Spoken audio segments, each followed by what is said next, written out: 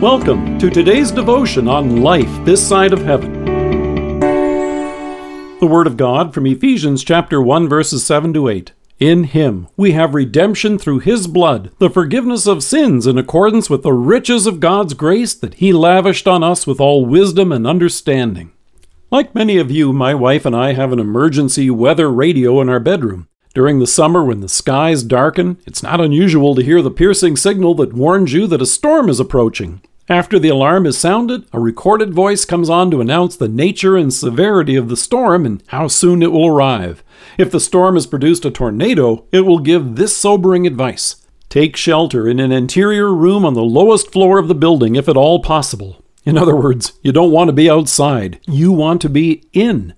Here in Ephesians, Paul uses the phrase, in Christ, 14 times, and 4 times in the opening verses alone. So what is it that Paul so earnestly wants you and me to know?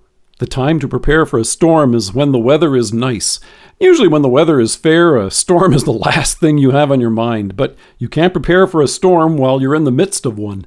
As many safety experts point out, if a tornado is imminent, you'll be glad to have prepared in advance.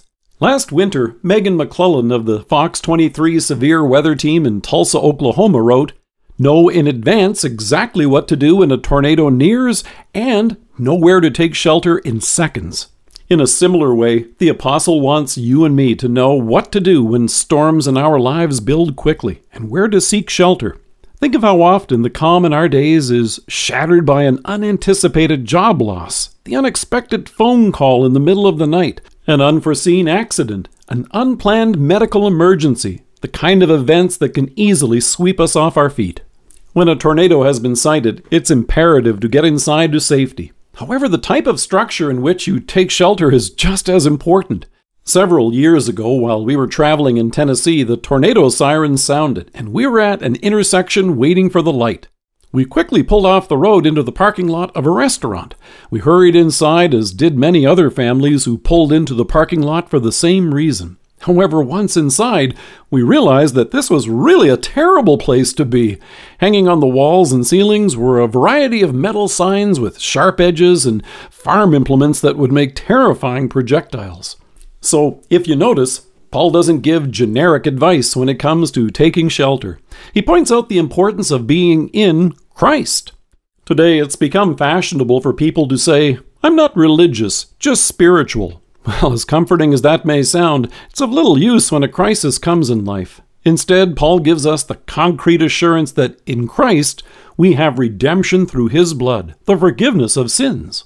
With this real-life rescue that Jesus has accomplished for you and me at the cross comes the unmovable assurance of all the promises that come with it, including His promise to hear our prayers, to be with us, and our eternal life with Him. Isaiah recognized this. The prophet wrote, "You have been a refuge for the needy in his distress, a shelter from the storm." And David recognized that when circumstances around him began to swirl about, he could turn to God. In the Psalms he sang, "I would hurry to my place of shelter, far from the tempest and storm." Just like Isaiah, David, and Paul, in God's Word, you and I are reminded of our refuge in Him. In Christ, you and I are assured that the storm is not an indication that we're helpless or on our own. No, restored, redeemed, and reconciled to Him by faith, we rejoice in His promise. Never will I leave you. Never will I forsake you. In Christ, we are blessed to know that God is with us in the storm while it passes and with the brighter days to come. Let us pray. Loving God, thank you that you are indeed our shelter from the stormy blast and our eternal home. Amen. Thank you for joining us. If you are listening to us by podcast or on Alexa, we invite you to browse the resources that are available on our site at lifethissideofheaven.org. God bless you and have a great day.